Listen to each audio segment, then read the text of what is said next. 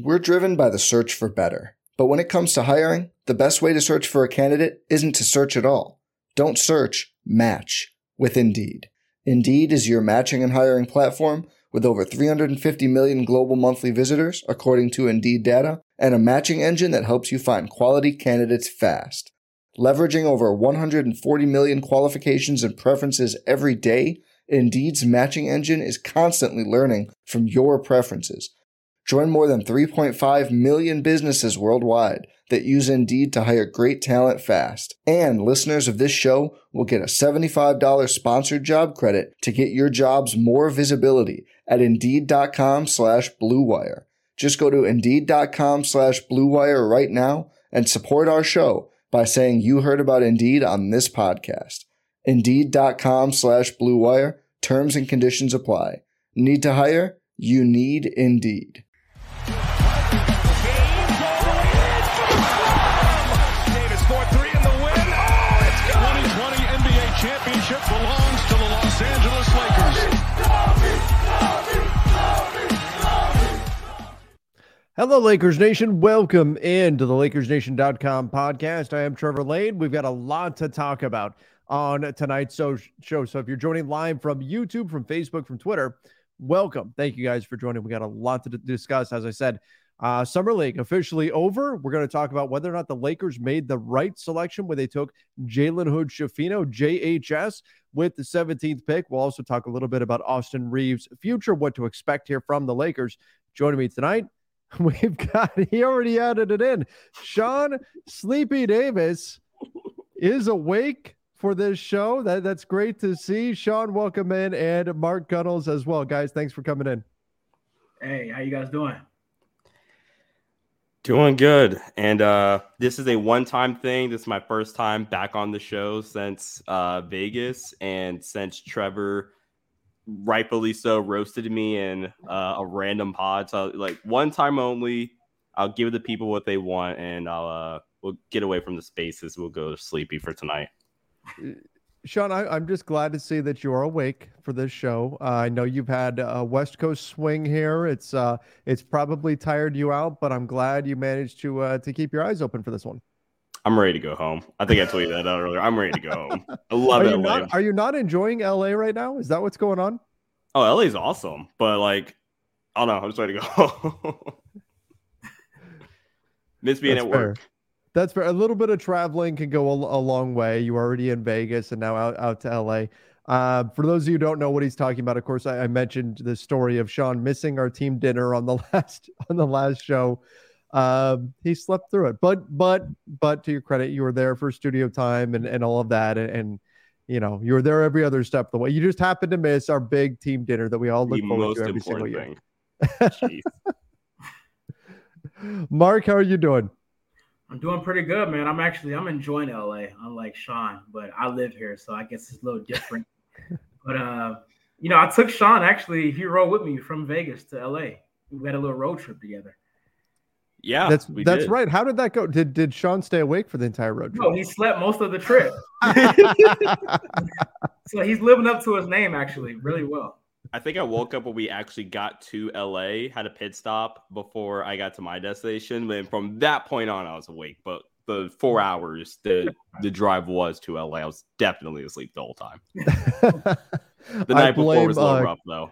I blame Chris, the Masterpiece Masters, for that. We were out quite a bit late the night before that. But that being said, so we've got plenty to dive into in today's show. Of course, Summer League did just officially come to a conclusion. The Cavaliers wound up winning the Summer League championship. We'll see if they hang a banner or not. Don't do it, Cleveland. Just don't do it. Nobody hangs Summer League banners. But the Cavs do win the whole thing. But more importantly for Lakers fans, Cam Whitmore won MVP of Summer League. And see, here's the thing. It's not just Lakers fans. It's basically, I talked to Keith about this today on the front office show. It's basically anybody who picked after like the 5th pick, right? So 6 through 19, anybody who selected their fan bases were saying, wait, Cam Whitmore is not supposed to be. He's supposed to go like 5 or something. Why is he still on the board? Oh, we should take him. Twitter is ablaze right now with Lakers fans saying, well, here's what Will Peterson's saying. Kind of upset the Lakers didn't draft Cam Whitmore. Would have been a great steal.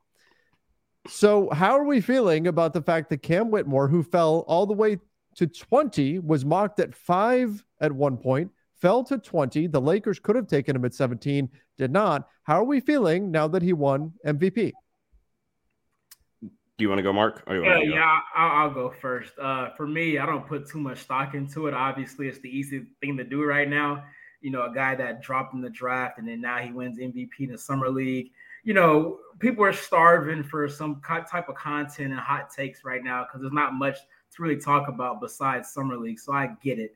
And we were on here. We were all actually all here together, and Keith as well, on draft night. And we were like, when is Cam going to go? Where's he going to go? He's going to go here, right? He kept falling and falling and falling. But I think it's a little bit of an overreaction. I do like what I saw from JHS for the Lakers. He's a great playmaker. He has a good feel for the game. I do think there is a place for him as a point of attack defender as well. He has good size at the position. So, yeah, I get it. I understand it's going to be the narrative now since he won Whitmore won MVP. So I totally get the reaction. But I do think it's a little bit overboard at this point. We are going to be hearing about this. The Lakers play from today in 81 days. We have 81 days until the next Lakers game. Kobe. And we're going to be hearing about it until then. Now, Cam Whitmore in the championship game tonight, he was a minus 23, 14 points, 3 boards, 6 for 17 shooting, 2 for 8 from 3. Not an NBA player. How are you feeling about the fact that Cam Whitmore won Summer League MVP? Jalen Hood-Schifino did not.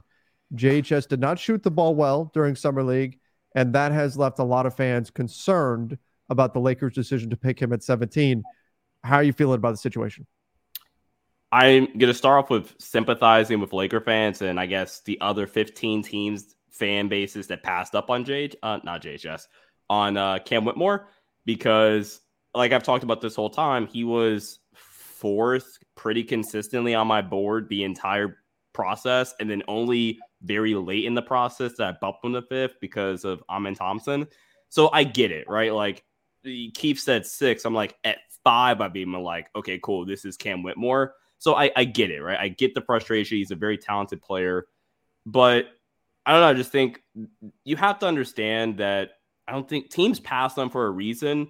Like Villanova's coach has put him on blast for really unnecessary reasons. I don't know why he would do that. And obviously there's a bunch of other stuff going around with Cam Whitmore. So I get it. I get the frustration, but that at the same time doesn't mean that JHS won't be a good basketball player. I know we're going to talk about JHS a little bit more later on, but I still feel fine. I'm probably one of the like more optimistic people in terms of how the Lakers performed on draft night and draft like that weekend, even if you count the two-way stuff and things of that nature. So I still feel exactly the same way I felt 10 minutes after the pick. I won't say 2 minutes after the pick because I was very, if you go back and check the footage, I was not pleased, right, at that moment. But like my thoughts on the pick hasn't changed from, I don't know, if the Lakers picked at 10 o'clock Eastern. It hasn't changed from 10 Eastern to now, in my opinion. I think JHS could be a good basketball player.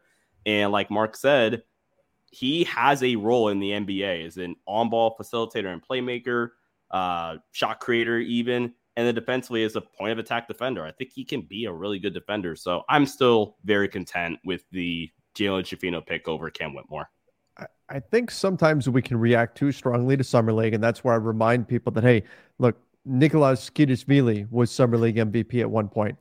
And when you say who, well, there's a reason for that, right? He didn't last all that long in the NBA. Some guys show out in Summer League, and it doesn't necessarily mean they're going to have success in the NBA. Now, it also can mean they're going to have success in the NBA. So I'm not saying I'm down on Cam Whitmore. What I'm saying is that I think the JHS did show enough, but sometimes we focus too much on shooting. We focus too much on did the ball go into the basket or not. And I liked a lot of the other things we saw out of JHS. Unfortunately, he shot 31% from the field. But you know what happens when we have a small sample size? We overanalyze. 4 games is not enough to make a concrete conclusion, especially for a brand new player who's a rookie, on whether or not this guy's going to be successful in the NBA. Again, 31% from the field, but just 4 games played. when we look at Summer League here in Las Vegas. And then you've got 36% from three that he shot, which I think is better than we would have expected. So there's some reason for optimism there.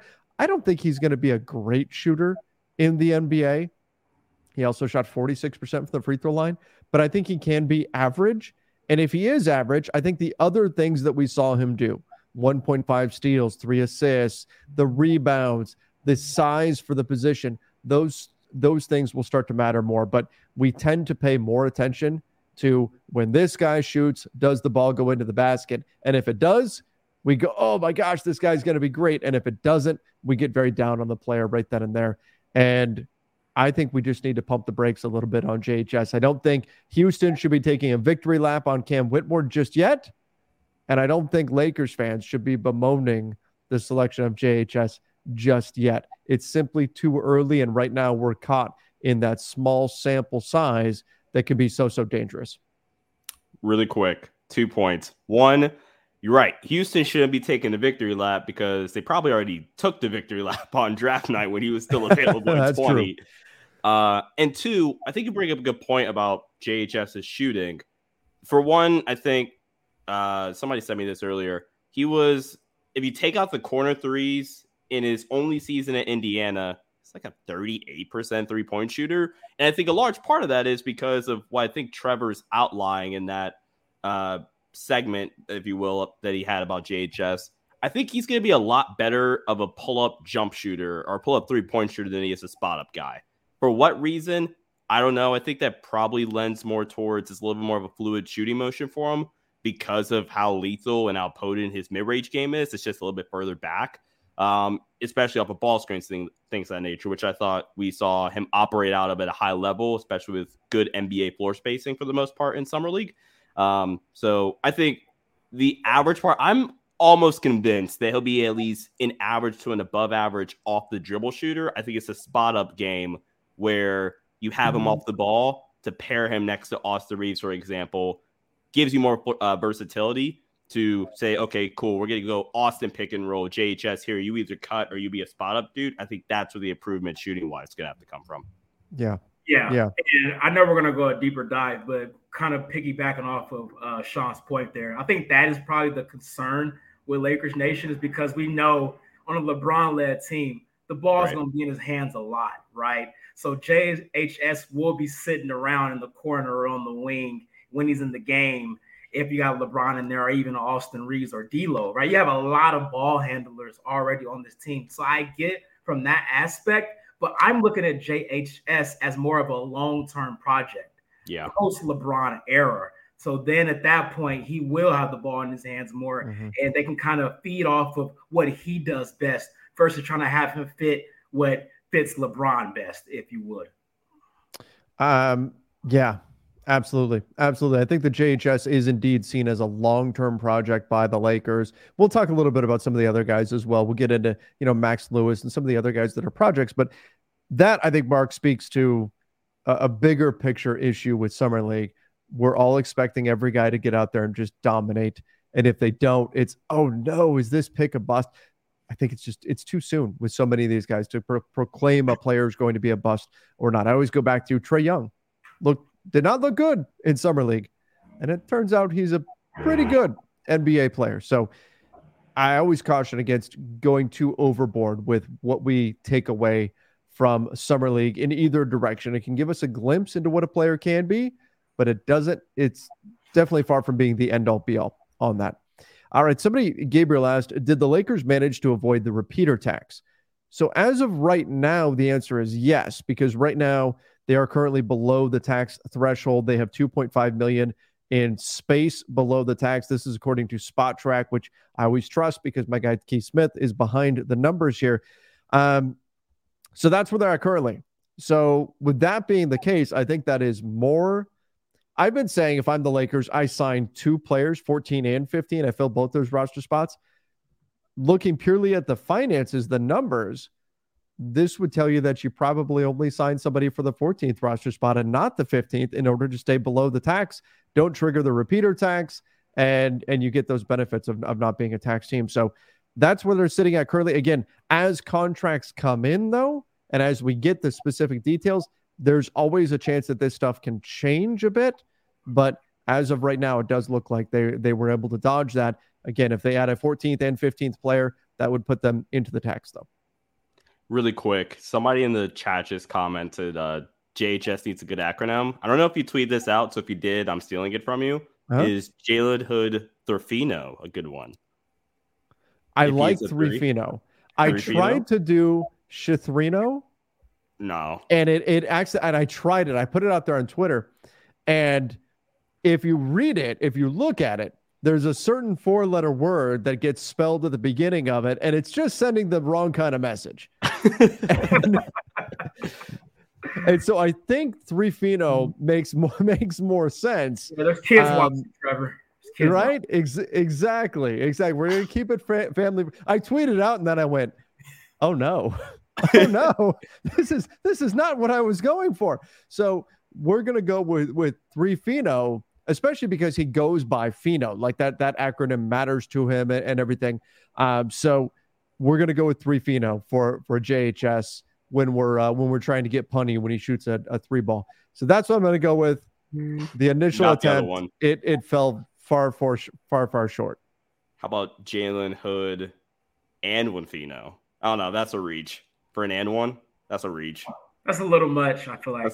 That's a bit much. Trevor tried to say that during the games. Calling Castle and one. That's not bad. That's not bad, right? That's not bad. Although it still doesn't, the bar is set at and one Anthony Davis. Yeah.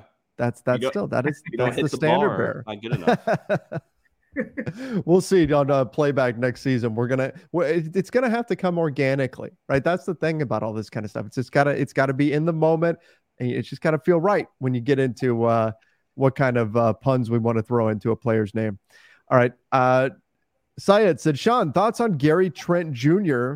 My brother loves him. So sticking with, and he also is advocating later on here in the chat for a trade, D'Lo for Gary Trent Jr. So let's say the trade deadline is coming up. We're past December 15th, so both these guys are trade eligible. D'Angelo Russell did not negotiate a no-trade clause into his deal. In fact, the Lakers negotiated the no-trade out of his deal, so he is trade eligible. Probably the Lakers' biggest trade chip.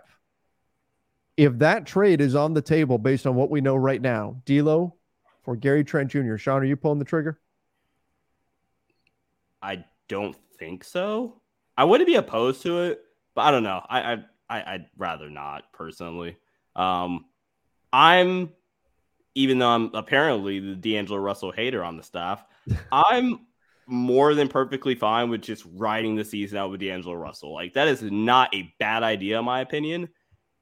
If you're sold on Austin Reaves being the point guard, which technically he said on this show last year in preseason, or maybe it was training camp, that he wants more point guard reps. If you want Austin to be your point guard, I can get that vision. So you can definitely sell me on it. But I think having the versatility of Austin being able to go 1 or 2, whereas in that trade, you're basically saying Austin Reaves is our point guard, unless you want to start Gabe, which I think would be the wrong move, in my opinion, because the Gabe's a lot better if he is a backup, kind of in a Dennis Schroeder type of way, where great backup. I'm a little iffy on them starting consistently. So in my opinion, you lose some rotational flexibility. You might gain more on-court flexibility because of Gary and what he provides. But I don't know. Me, it's a no, but I wouldn't be opposed to it. Yeah, Mark, what are you doing?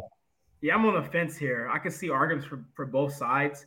I think I kind of lean towards where Sean's line of thinking is, because the fact Austin Reaves showed that he's a really good catch-and-shoot guy in the playoffs. I mean, he shot at an incredible rate, especially during that Memphis series and just throughout the playoffs in general. He was really good off the catch. So I really don't want to take that away from him. And I do like what Sean said, like the versatility of having him play the 1 or the 2.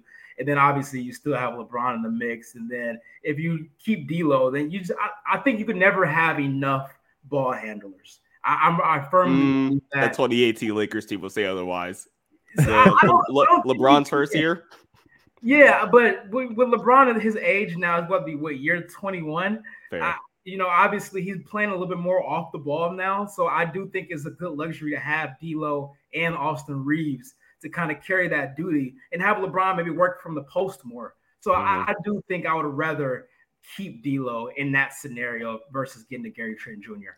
Really quick to add on to Mark's point, Austin Reaves shot, if you round up, 41% on catch and shoot looks last season. It might be even a little bit better. It was like 38% off the dribble look. Still really good efficiency, just low volume. So if there's a world where I can get Austin Reaves to bump that volume on off the dribble 3-point attempts, but still keep good volume on spot up threes, I think that's what ideally is the best case scenario for this Lakers team. But go ahead, Trev. So I think the part of when we think about D'Angelo Russell, people think about what are his shortcomings. And one of the things we land on, and rightfully so, is defense. And when you think about Gary Trent Jr., there's this notion out there that he's a great defensive player.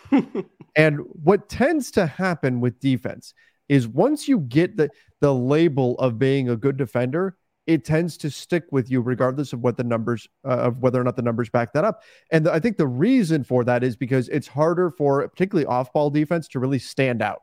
It's harder for that to jump off the screen because what are we doing? We're watching the ball, right? So off-ball defense, if that's your thing, is not something that you're going to notice nearly as much. And defense in general, unless you're the guy that's getting all these big highlight reel blocks or something like that, it just doesn't stand out as much. Whereas it's very easy to go, hey, that guy is scoring a lot of points. He must be good. It's easier to find good offensive players. So Gary Trent Jr. in the 2020-2021 season, you can see it in his numbers. That's when the idea that he's a good defensive player came about. But I want to read you where he ranks, this is per Cleaning the Glass, relative to his position defensively in terms of how many points that his team gives up with him on the floor. So this is compared to other players who play at his position in terms of what percentile he is in. The higher the number, the better, right? 100 means you're the best of the best. His, not his rookie season, but his second season with Portland, 26th percentile. Third season, 68th percentile. Suddenly, Gary Trent Jr. being a good defender becomes a thing. The next season, he goes to Toronto, 5th percentile. That means he's one of the worst in the NBA. The next season, 28th percentile. The season after that, 32nd percentile. And that was last season. So there's this idea that he's this defensive stopper. And he's really only had one season where his team has been better defensively when he's been on the floor in his entire NBA career. I'm not saying that he's a bad player. I'm not saying that he's not somebody the Lakers should target. But what I'm saying is if you're trying to solve the issue of defense, if you're looking for a guy who's going to be a new KCP and is going to come in and be this 3-and-D player, Gary Trent Jr. probably isn't that guy, even though there is that sort of thinking around his game. For some reason, it just continues to persist when he's just not really that level of defender. That's not what the numbers tell us. I was trying to really quickly scramble and find some more analytics to support your case, but maybe I'll find it later.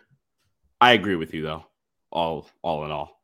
Yeah, I think if D'Lo's versatility on the offensive end would probably cause me to stick with him because he can handle the ball, he can play off ball. I like Gary Trent Jr. If you can get him some other way, that's fine. If D'Lo's just not working, if there's a fit issue and you're solving a fit problem, I just don't think if you're saying, man, the issue is defense, we need to fix that. I don't think Gary Trent Jr. is the solution to that problem. Yeah, I mean, you made a good point about as far as the reputation, because we see that all the time, right? If a guy was a defender some year, like 10 years ago, they're still going to be like, well, he's a 3-and-D guy, even though that was like, no, he's not the same guy anymore. So I do agree with that reputation thing. It's definitely a thing that sticks with, especially guys that are quote unquote lockdown defenders. So that's a good point. All right. Chelsea with a easier, no in-depth analysis here says birthday plans for Sean. Sean, your 46th birthday coming up. What are you going to do? How are you going to live it up? I don't know. If there's a pod that we have to do the night before, I'll probably hop on that and I don't know, be working. I'm actually, Trevor, for the front office show, I'm recording the first power rankings episode that day. So yeah, that'll be fun. I'll probably go to dinner. That's probably it. I'm 46. There's nothing I can do. So you're going to spend your birthday working is what you're saying. Heck yeah. This is a good fun. answer. I like it. Go ahead and get you a drink. Get a drink at the bar too while you're at it. Yeah, sure, absolutely. I'm in LA, might as well. Syed says Cam Whitmore won't even crack Houston's rotation. Jalen Hood-Schifino won't crack our rotation. I don't know. I just hate this argument. I hate that argument. The first year, right? The first year. But is he right? Does Cam Whitmore get minutes? Like Houston is a much younger team, but they did add. I mean, they added Dylan Brooks. They added. They added Fred VanVleet. Does Cam Whitmore factor into the rotation in Houston this season? I think there's a pathway for him to get in the rotation. I think there is. What wings do they have? They have Dylan, they have Tari, they have Jabari. Is that it? Or am I blanking? Yeah. Let me look at their depth chart. If that's it, then yeah, there's a world. I was being more facetious, but there's definitely a world where Cam Whitmore can crack that rotation. He's a really good player. I mean, are they trying to win this year? I mean, right? They spent a lot of money, right, on Fred VanVleet. You got Dylan Brooks. They're not trying to tank. Are they trying to make the play-in at least? Is that the goal? They're going to try. They won't. They're going to try to. They've got Amin Thompson, but they can use him as more of a ball handler. That's the way I was thinking of him. Brooks, Jabari Smith, Tari Eason, I thought was really good in summer league. Oh, they also have Jeff Green. I forgot about Jeff Green to Houston. Are they going to use him as a stretch 5 though, like Denver did, or are they going to use him?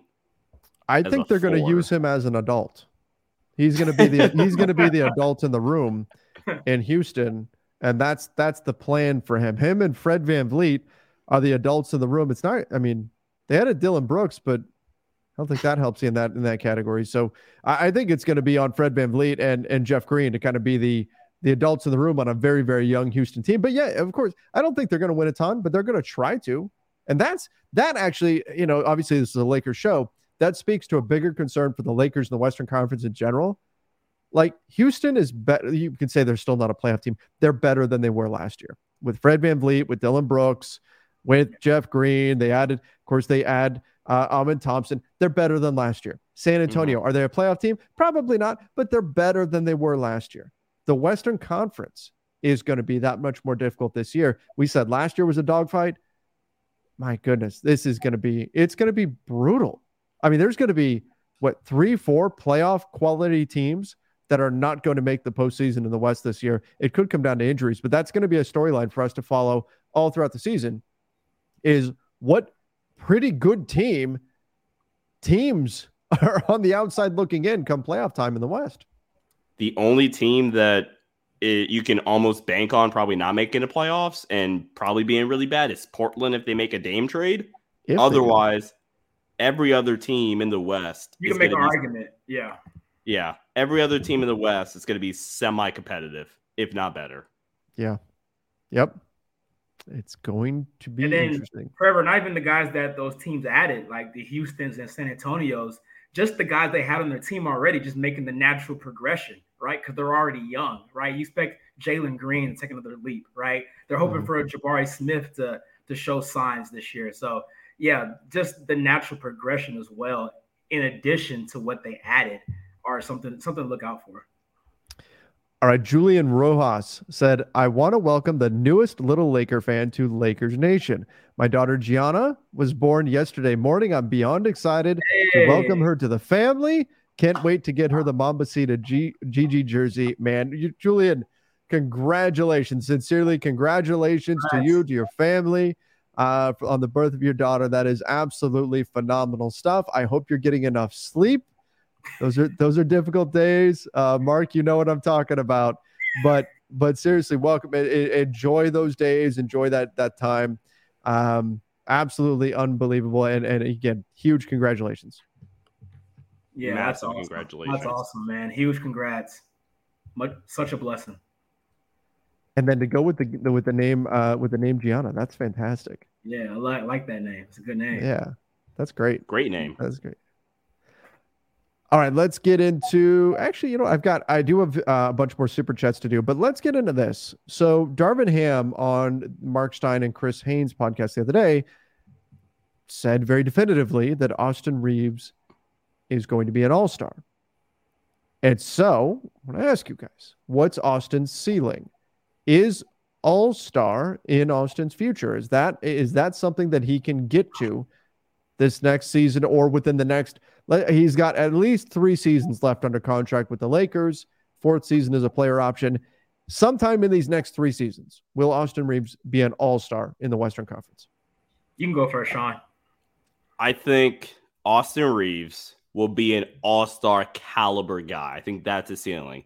Kind of CJ McCollum-esque, where I don't know if he'll ever get it, CJ in his prime. I don't know if he'll ever get the nod, but he'll always be hovering. He'll always be in the conversation. He'll always be producing around all-star-ish numbers, where it's like 23, like in a couple years, post-LeBron probably, whereas 22, 23 points, 6, 7 assists, good efficiency, but definitely not this year, man. You look at the level of guards in the West still, Steph. I pray to God Damian Lillard gets out of the Western Conference, but if they keep him, Steph, Dame, Luka, Ja, De'Aaron Fox. I'm blanking now. But my point, Kyrie Irving. There's just so many high-level guards in the Western Conference where I'm like, this year, not a shot in my opinion, but a couple years down the road, yeah, absolutely. He could definitely be an all-star caliber guy where he's going to be in the mix and he's going to put up great numbers. Yeah, this is funny because I tweeted this before. I do think he can be an all-star. I'm not sure if it's going to be this year, but I think it'll be one of those situations where you have like some injuries or reserves type of situation to fill in. I don't think he'll just be a straight up all-star if everybody's healthy because, like Sean said, the West is just so stacked. I mean, everybody just keeps coming over here. Kyrie's over here now. Like you said, Sean, hopefully Dame leaves and goes to the East to kind of go to Brooklyn. Brooklyn's nice. Space. I mean, everybody's in the West now. It's so loaded. So that's the reason why I have a hesitation there. But like we've seen before, guys get that one all-star bid because of some injuries or, guys just didn't want to do it and it was like a fill-in situation. But just considering how deep it is, man, it's going to be really hard. But there is a pathway. And I think he's in a perfect situation for it to happen because he plays for the purple and gold.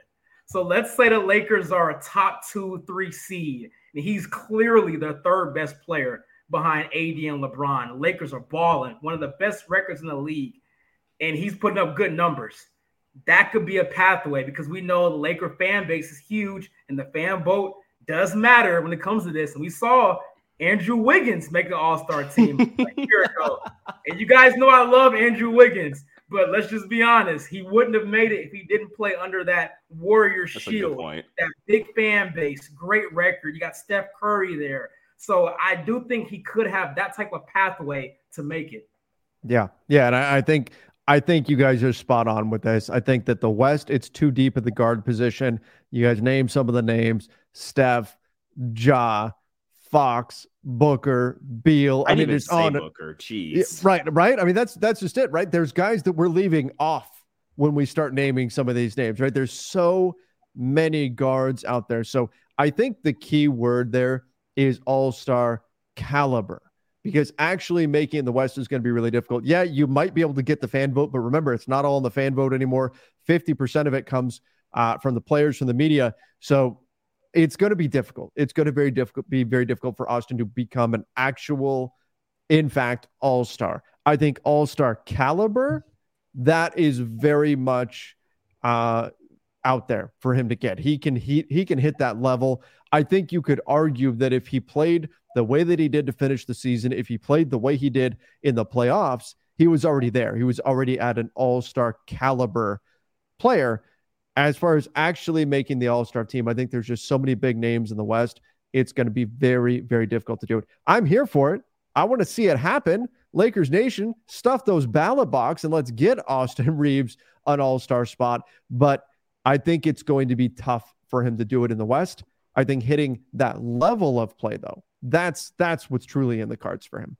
We need to get an Austin Reaves for all-star campaign trail going. Led by Trevor Lane, owner of Laker Nation. Yeah, we can make something like that happen. I'm sure we can figure out a way.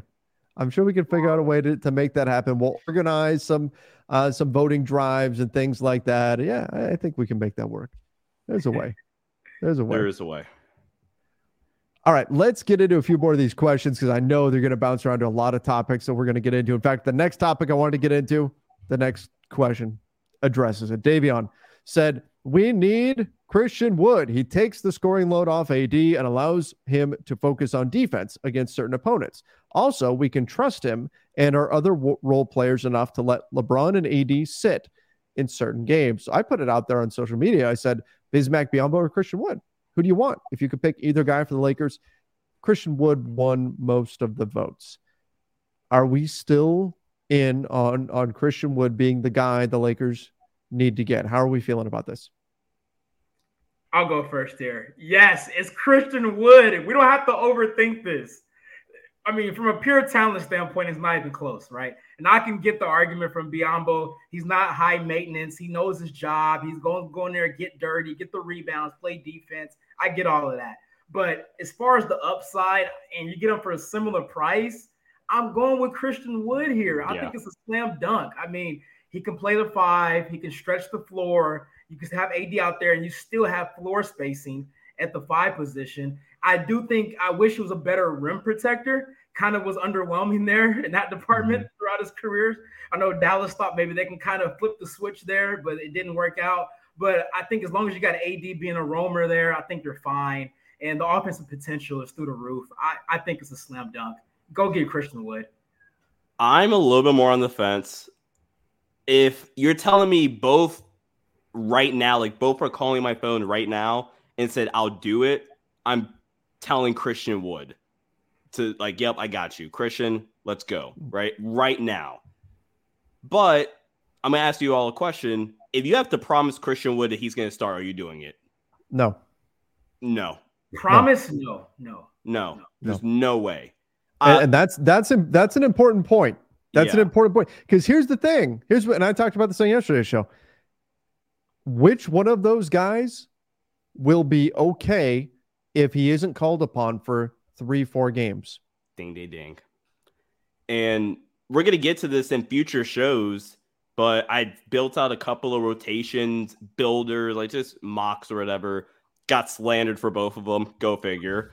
But the biggest problem that you run into, which is a good problem, albeit something the Lakers haven't had probably since the championship season, was there are a lot of wings and somebody's not going to get enough minutes, right? So, for example, first iteration, I think Vando only got 14 or 15 minutes, right? And immediately, goal number one for me heading into the second rotation was, crap, I got to give Vando more minutes, which means you're cutting out maybe some of Rui's minutes or some of Taurean Prince's minutes. And LeBron, Rui, Vando, Cam Reddish, Taurean Prince. I view Max Christie probably as your backup too. So that's 5 dudes competing for 3-4 minutes. And you throw Christian Wood into the mix. That's arguably 2 more dudes that are competing for those minutes because AD would likely get some 4 minutes and Christian Wood would also likely get some 4 minutes. So I don't know. Right now, I think you just do it because of what Mark said, the upside play, etc. But one last part I'll throw out there. If Bismack Biyombo is willing to do it right now and Christian Wood isn't, I just do Bismack Biyombo because I really do think Christian Wood, and this is a point that you keep and Jake Fisher made on the front office show a week or so ago, that Miami is on just signing freeze, if you will, right now. Mm-hmm. And Christian Wood's a guy, in my opinion, that if he's still on the table in, I don't know, September, for example, for the same price, the same amount of teams are going to be calling his phone. So if I'm Christian Wood, let me wait out Miami. Let me see if Miami is going to have a little bit more spending power, or are they going to get Dame? And Miami, for a better minimum, still looks really attractive, right? Whereas Bismack, I think Bismack has his options, and it's the Lakers and a couple other teams. So if Bismack is ready right now and Christian isn't, I'd probably just go Bismack personally. We're driven by the search for better. But when it comes to hiring, the best way to search for a candidate isn't to search at all. Don't search, match with Indeed. Indeed is your matching and hiring platform with over 350 million global monthly visitors, according to Indeed data, and a matching engine that helps you find quality candidates fast. Leveraging over 140 million qualifications and preferences every day, Indeed's matching engine is constantly learning from your preferences, Join more than 3.5 million businesses worldwide that use Indeed to hire great talent fast. And listeners of this show will get a $75 sponsored job credit to get your jobs more visibility at Indeed.com/Blue Wire. Just go to Indeed.com/Blue Wire right now and support our show by saying you heard about Indeed on this podcast. Indeed.com/Blue Wire. Terms and conditions apply. Need to hire? You need Indeed. O'Reilly. You need parts? O'Reilly Auto Parts has parts. Need them fast? We've got fast. No matter what you need, we have thousands of professional parts people doing their part to make sure you have it. Product availability. Just one part that makes O'Reilly stand apart. The professional parts people. O'Reilly Auto Parts. Yeah, that's going to be a big question. It's how long does Christian Wood want to wait? And I get it. If I'm Christian Wood, I'm waiting because, like you said, a minimum offer that's there right now is a minimum offer that's probably there a month from now. He's probably better than a minimum player. In fact, in a nutshell, like which player is better, Christian Wood or Bismack Biyombo? It's probably Christian Wood. He's probably the better of the two players. In terms of who's the better fit, I think you can make an argument for Biyombo. Christian Wood would be hard to turn down. But what are you selling if you're the Lakers? You're telling Christian Wood, hey, and they've already put it out there, we're going to play a big next to AD. We're going to do that a little bit. So that's important, right? Because, hey, you're not just competing for the 12 minutes or whatever that Anthony Davis is not on the floor. You're competing potentially to play next to Anthony Davis as well. So you could play more minutes than that. So that's important. And then you look at the roster and you say, who do you have to beat if you're Christian Wood and you sign with the Lakers? Who do you have to beat out for minutes? Jackson Hayes. That's their main challenger for minutes. It's Jackson Hayes. So I think there are some things that from Christian Wood's perspective would be interesting, would be appealing, but nonetheless, it's still a minimum contract. And I think if there's a team that comes along and says the magic words above minimum or starting job, I think he goes to that team and probably rightfully so. So a lot of fans are getting anxious and saying, what, just sign the guy already? I don't think he's ready to sign with anybody unless somebody says starting job or we've got $5 million or whatever it is that somebody can give. And the Lakers can't say either of those things. Yeah, I think if you're the Lakers, though, what you can sell, and if you sign him, obviously, I think you're going to say he's going to get some minutes, right? He's going to be in the rotation in some capacity. How much is a question mark. But at the same time, you're selling him a team that just went to the Western Conference Finals. You're selling him playing for the Lakers brand, playing quality basketball, important basketball late into the season, into the summer, which could help you in turn get a bigger contract next summer, right? It's kind of like, not to go to football, but it's kind of like how Juju with the Chiefs this year. He signed a one-year deal. He went to the Super Bowl, won the Super Bowl, had a good season, and then he got a good contract with New England. So I think it's a leapfrog move. It's to get to the bigger move. It's one step there. So that's what you're selling for the Lakers if you're selling it to Christian Wood, I believe. So it's the Malik Beasley, the Dennis Schroeder, right? Yeah, there you go. Yeah. Okay. You use us for 1 year to get your status up, and then you leave for a bigger payday. And then you clear the way for Kadarius Toney to be great for my dynasty team. Didn't I trade you Kadarius Toney? You probably did. Awful 3-month start to my tenure as dynasty GM. I think I sent you a trade offer, by the way, which you may need to go check out. I think I remembered considering it. I don't know. We'll talk. I wouldn't be surprised if you said no. Look at me. I got you guys talking Chiefs on a Lakers podcast. Almost threw up in my mouth. Mark's evil plan is coming to fruition here. He's slowly transitioning this over to Chiefs talk. Space Cadet, Sean, this is you. Convince me Max can replace Lonnie Walker off the bench. Better fit. I'm assuming Max Christie. I'm hoping Max Christie. He's just simply the better fit, quite frankly. He's the far superior defender. And that's not even a knock at Lonnie, but that's just not what Lonnie was good at. And I thought Darvin did a fairly decent job at getting the most out of Lonnie defensively. But he's just a cleaner fit, man. Next to LeBron, D'Lo, Austin. I mean, like Mark said, it's a good problem to have, but the Lakers have a bunch of ball handlers. You don't necessarily need another one. Max can be the spot-up dude that can hit 40% on catch and shoot threes, be good deep, be a good defender, good athlete, not Lonnie Walker athlete, obviously, but then also offensively, which is super, super important, this Darvin Ham offense. He still has some ability, and this is probably what was most on display in Summer League, to be quite honest with you, to attack off a closeout and be able to make that secondary play, whether it is, I'm going to finish at the rim over you, like that nice dunk, I forget against who it was, or making that secondary pass out of the attacking the closeout. So I think Max is just a cleaner fit to this roster. And also, yeah, I'm just going to end there. He's a cleaner fit. Yeah, I got nothing much more to add. That was perfectly said. And what you said also about, I'm glad you said making the secondary play. And you mentioned the pass. That was key to me because Lonnie Walker can make that play, but he's going right to the rim. I don't think he's really looking for the secondary pass there, to skip pass across the court. So, but yeah, go ahead, Trevor. So I think the other piece to this is, what is it you're looking to put alongside LeBron and AD? You're looking for a guy. Now, Lonnie has a really interesting skill set. He can create shots for himself very well. But is that as valuable as a guy who can defend at a high level? When you're playing with LeBron and AD, no. I'll give me the guy who can defend at a high level, particularly if that guy who can defend is a very efficient three-point shooter.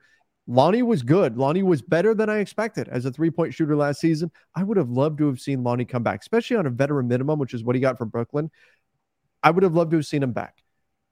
But Max Christie during the season shot better than 40% from three. It was a small sample size, though, so we didn't make a lot of it. But again, small sample size. In Summer League, he shot 50% from three. Obviously, that's not sustainable. I'm not saying Max Christie, check the box, this guy's a great three-point shooter. What I am saying is that we know what he can do defensively. I think he has much higher ceiling defensively than Lonnie Walker. And we've added a little bit more evidence. His shot, it's beautiful. I love watching Max Christie shoot. It's so fluid.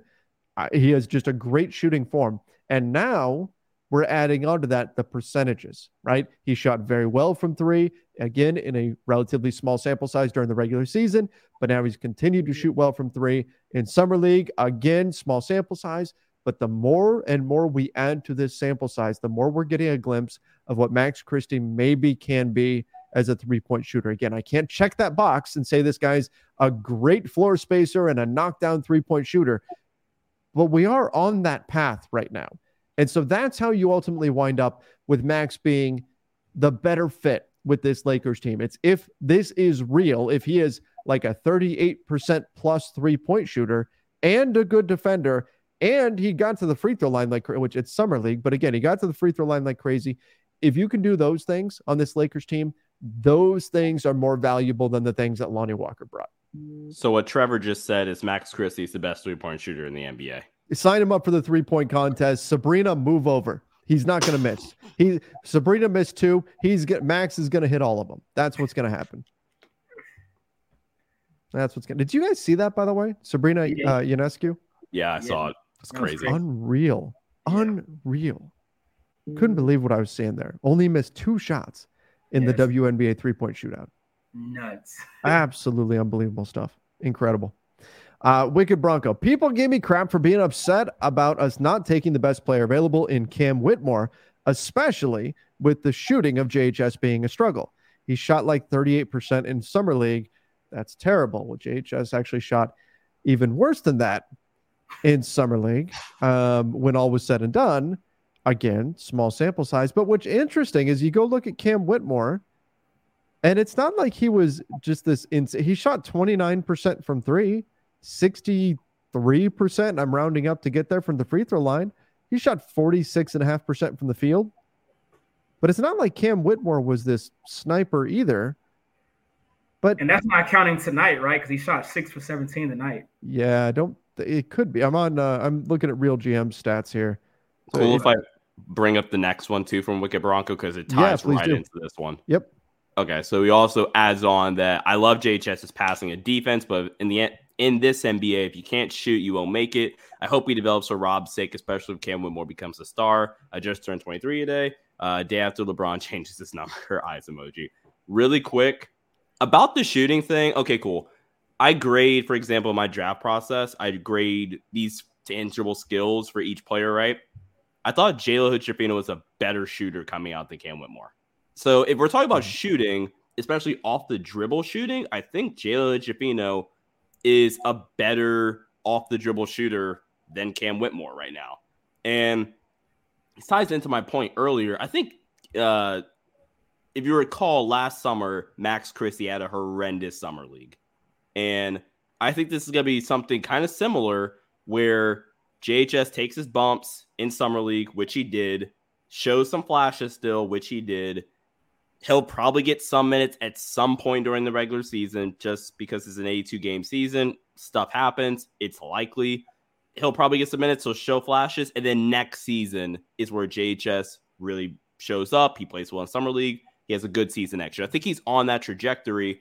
And like I mentioned with the shooting, especially off the dribble, the mechanics, the form, everything is fine off the dribble to where I'm like, okay, cool. There's something there. I think when we talk about JHS shooting, like we discussed earlier, I think his biggest thing is going to be able to be more of an off-ball fit as a shooter and a floor spacer. But I don't know, man. I don't think it's fair to overanalyze a dude from 4 games. Cam looked great. JHS had his lumps, if you will, but he also still had really impactful plays that show up on the film and in the box score. Yeah, 100%. And then kind of we talked about earlier, right? The fact that it's a small sample size, but he did show the flashes I love as a playmaker. I think that's really, really vital for a young guy. He really has a high IQ of the game. He really understands coverages and making the pass before the pass, right? He sees it before everybody else does. I think that's a really key thing that we're going to see for the long term. Like we mentioned earlier, obviously this year probably won't be in the rotation, but I think when you're looking post LeBron, you're going to really see what he can bring to you as far as a playmaker. And then his shooting, like you mentioned, the form looks good. Like I've watched him in Indiana, and the percentages may not have been as great, but it always looks good coming out of his hands, especially off the ball, like Sean mentioned as well. And we'll see more off the ball stuff later in his career, not right now. If he plays right now, he's obviously going to be off the ball more because you already have 3 primary ball handlers. But it's a big play. It's a long-term play. It's not about right now. Everybody pump the brakes just a little bit. Well, first and foremost, let me say, Wicked Bronco, I know you've been around for a while on our channel. You've been watching our shows. Let me say happy birthday. That's fantastic. Happy birthday. And clearly LeBron changing his number to 23 must be linked to the fact that it is your birthday. Obviously, LeBron looked at that and said, "Oh, I got to change my number right now." So now we know the real reason behind LeBron's number change. But I just think ultimately where I land with the Cam Whitmore versus JHS thing. Look, in the minds of Lakers fans, they're going to be linked for years. We're going to be talking about this for years about did the Lakers make the wrong decision? Should they have taken this guy? Should they have taken that guy? That's going to be a thing. But at some point, we're going to say they made the right decision or they made the wrong decision. That will become apparent. And it could very well be that Cam Whitmore winds up being the guy they should have taken. That is definitely possible. I just don't think that a handful of summer league games is enough to arrive at that conclusion just yet. I don't think we're at that point. It's just too early. It's just too early. Yeah, way, way, way too early. Wicked Bronco also adds in Hodge, who we need to talk about, and Biyombo or Wood are my dream final signings. Hodge does exactly what Ham wants. He plays defense and is a dog. I believe he shot like 60% from 3. His confidence is insane. LA always needs more shooters. Well, Bronco, I've got some really good news for you then. Demoy Hodge is already signed. He's already a Laker. He is on a 2-way contract with the Lakers right now. So he's already on the team. Now that means that if the Lakers want, they can play him in as many as 50 games next season. Now, I know you're probably talking about giving him a full roster spot, but that's not something the Lakers have to do at this moment. Same thing with Colin Castleton. If they don't want to, they can, if they feel like that's the correct move to make, but it's not something they have to do. He's already under contract, so that's great to see. What do you guys think about Demoy Hodge, who obviously had a great conclusion to Summer League? He tries to be like a mini version of Kentavious Caldwell-Pope. How are we feeling about him and his future in LA? I like him. I mean, he has good size. He's 6'4". He shot at Mizzou his last year, 40% from 3 on 70 attempts. 7 attempts a game from 3 in college is pretty crazy. It's for him to shoot 40% still is really remarkable. He continued that obviously in the summer league. He's a guy that really surprised a lot of people, right? And I do think he is a guy that you can keep him around. He'll obviously probably play on the G League team, and he's one of those projects, right? You'll see him again next year in the summer league, and then maybe there'll be a spot open for him to really crack the rotation for the long term. But congrats to him to be signed on the two-way deal. So you say if he played 50 games this year, that's the max, right? That's the most he can play on a two-way deal. Yep. And like Sean said, things happen in the NBA. It's an 82-game season. Injuries happen. Guys go away for a little bit. It's a weird, long journey. So I wouldn't be shocked if he does get in there a couple times throughout the season. I think the best way I can, give him a compliment without reiterating what, Mark just said was myself, Mark, and Matt the Optimist. We were having a conversation about Demoy Hodge at Summer League. It was the Charlotte Hornets game. And the best way to describe his game is like a weird blend of Miami Heat Kendrick Nunn. Let's make sure that's clear. Miami Heat Kendrick Nunn and KCP, who obviously he models his game after to some extent. And I think he's super valuable. I think he's going to make a ton of sense for this Lakers team. And then I think him, Colin Castleton, Maxwell Lewis, Jalen Hood-Schifino, Max Christie, in a year are going to be 5 really freaking good rotation players. And maybe for some of the other, like maybe Castleton, maybe you say it's another year. Okay, points still given. And then you throw in Austin Reaves, 6 dudes in the past 3 draft cycles. The Lakers, I think, will hit on. It's obviously unknown for 5 of them, but I'm fairly confident for these 6 guys in particular. And we obviously know about the Lakers scouting department, their reputation, if you will, their resume. But 3 of those dudes being undrafted is insane. And then another dude being, 2 other guys being second-round picks. The Lakers are, I can't believe I'm going to reference this team again, but they're almost like the Kansas City Chiefs, where every year, somehow, some way, there's going to be a second, third, fourth, fifth, sixth round pick. You're like, oh my God, how did he fall here? Trey Smith for the Chiefs is what I'm thinking of. And Maxwell Lewis this year is what I'm thinking of.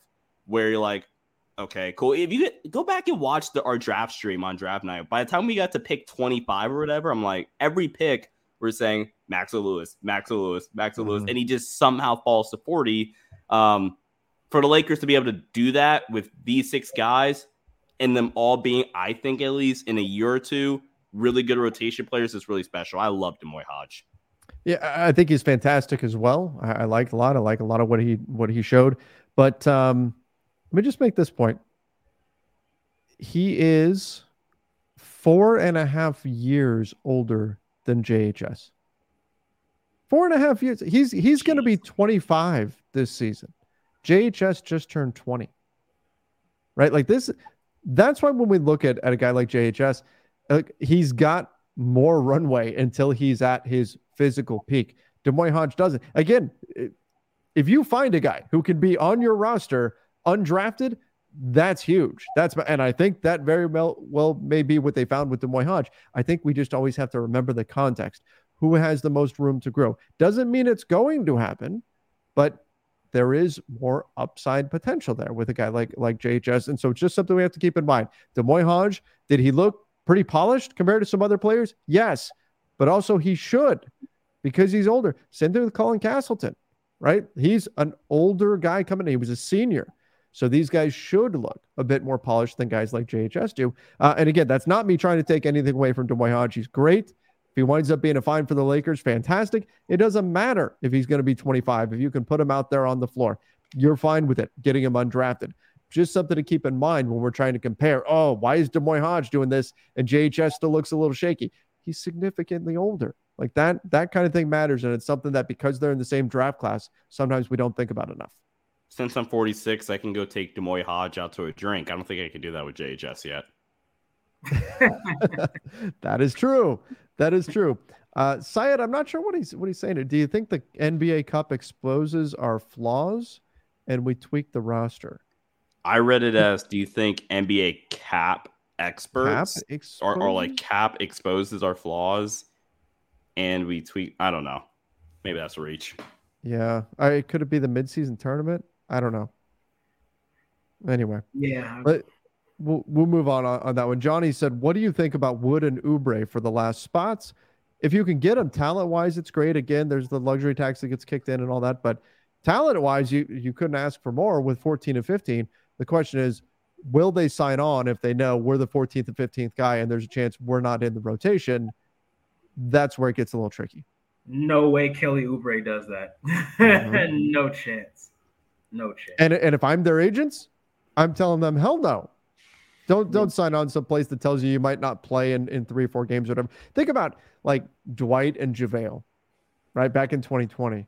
Those guys were just as excited to be on the sideline and the team being successful as they were to be on the floor. But they were also at a different phase of their careers. They'd made their money, they're veterans, and they were at a different spot. Those are the guys. That's what you need for the last round. You need that guy that's going to say, hey, if I can get on the floor and help, great. And if I'm not called upon, great. As long as we're successful, that's all I care about. Wood and Oubre Jr., they're tremendous talents, and maybe you can argue Christian Wood would have a spot in the rotation. The question is, what if he doesn't? Then what happens? Then you have a problem you have to deal with. Again, I probably still take the gamble. If both those guys say, hey, we'll sign up, great, let's do it. But you just do so kind of knowing that there could be an issue if it turns out that Cam Reddish beats out Kelly Oubre for rotation minutes, or Max Christie or whoever, then you could have a problem on your hands. And to your point, Trevor, real quick about the guys being in different parts of their career and phases, Kelly Oubre and Christian Wood are both 27 years old. Only 27. Yeah. I was going to ask really quickly, in Kelly Oubre's case, they offered him a qualifying offer, right? So if like stuff hits the fan, he would just pick that up and accept it, right? With Charlotte. Yeah, I believe so. I believe they did. I'd have to look and see. Syed said, if we got Cam Whitmore, but no Taurean Prince, do you do that? So meaning if at 17 you drafted Cam Whitmore, but that meant you did not take Taurean Prince up on getting him on a 1-year, $4.5 million deal, and instead you went and found whatever point guard or whatever you wanted to add to replace JHS.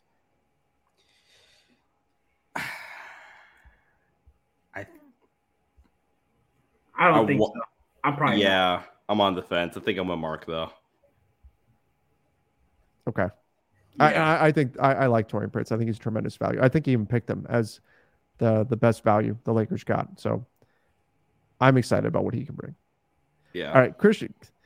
This is not my wheelhouse here. How does JHS pronounce his name?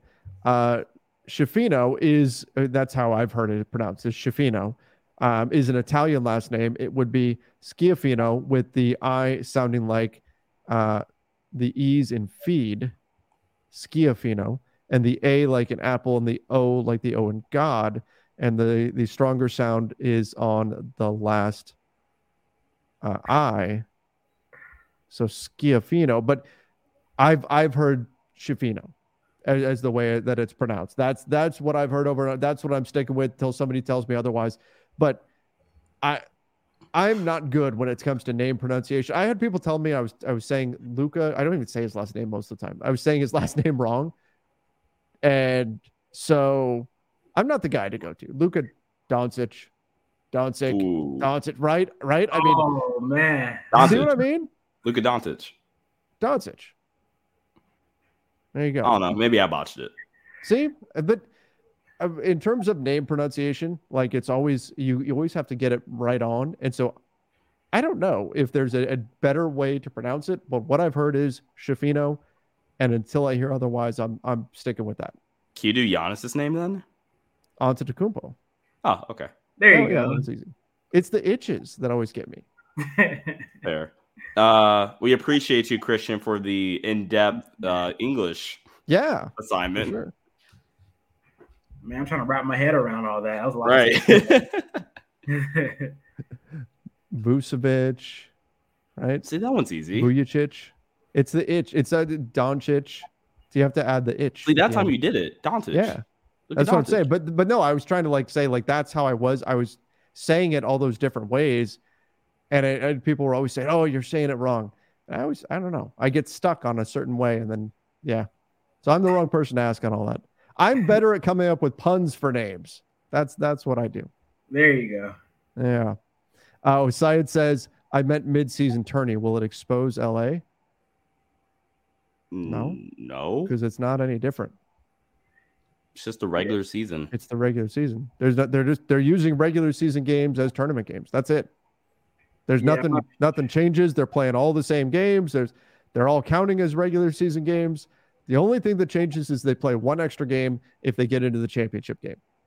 That's it. Otherwise, it's all just regular season games. So, yeah, I don't think it's exposing anybody. It'll be fresh. It'll be new. How do you guys feel about it? You guys in or out? I'm in to give it a chance. I'm concerned that I get it. It could be kind of hokey. And if people don't really care about it that much, then maybe it just goes away. But that's just it. I don't think it's hurting anything to try it because nothing really changes. They're still just regular season games. So if you want to ignore it, and it'll go away. Maybe it winds up being cool. I'm definitely willing to give it a shot. I'm not on board saying this is going to be amazing. I can't wait for the tournament. No, that's definitely not me. But I'm also willing to give it a shot and just see how it plays out. I'm not down on it at all. I'm kind of with Trevor. I'm 1 foot in, 1 foot out. I'm willing to give it a shot, but I have my concerns. Yeah. At first, I was all the way out, but now I'm kind of more open-minded. Like, let's just see what happens. Yeah. Yep. Yeah, I've seen there's a lot of negative reaction on social media to it, but I don't know. Like, I just think worst case, it goes the way of the sleeved jerseys. Remember those things? The Cavs had to go. Are the Cavs the only team that had a pretty decent one? I remember every other team's like being really bad. Yeah, they're pretty rough. Like, I remember the Warriors jerseys and everything. Ew. Yeah, they were not good. I thought the Heat one was pretty cool. It was all red, right? Yeah, the all red joints. Yeah, those weren't bad. I think part of the thought process behind it, not to wind up in a sleeved jersey rabbit hole here, but was that the average person doesn't feel comfortable wearing essentially a tank top. Yeah. And so if you put sleeves on it, then that solves that problem. But if you saw how tight those jerseys were, I'm like, if you're not comfortable wearing a tank top, you're not going to be comfortable wearing that super tight jersey. It's like squeezing yourselves into a Spider-Man costume or something like that, right? Like you're not going to wear that. So was it like a real stat where like shooting percentages went down? Like I think there was. Because they're trying to sprain your rotator cuff, try to shoot the ball. Oh man, yeah.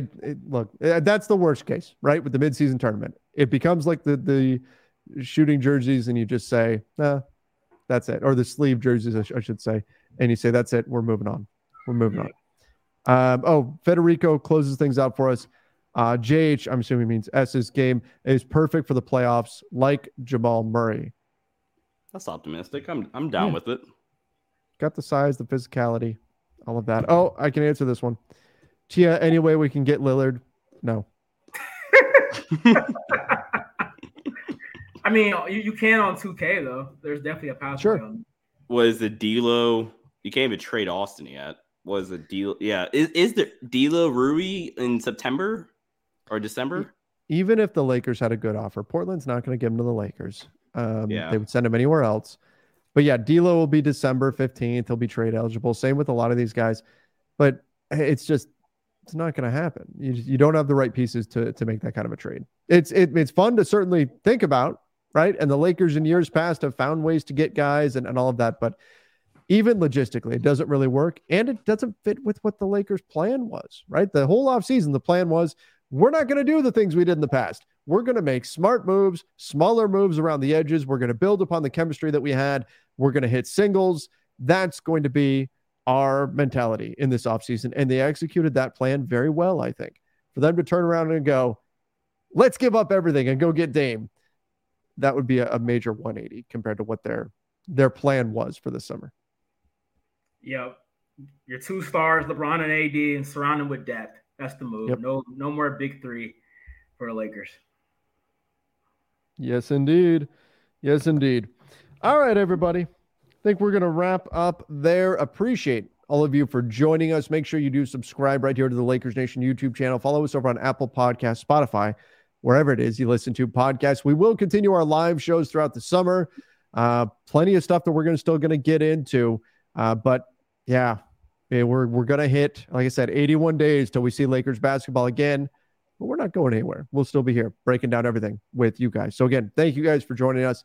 Till next time, see ya and stay safe. I'm Mark Chapman. Welcome to the Planet Premier League podcast. Each week, Cesc Fabregas, Nader Manua and myself talk all things Premier League. As a player, you don't have time to talk. No. You don't have time to make a plan. You just need to deal with wave after wave after wave. We watched Coach Carter and he said, afterwards, the game's just about doing this for your teammates. And I remember looking around halfway through the film and half the squad was asleep. Planet Premier League. Listen wherever you get your podcasts.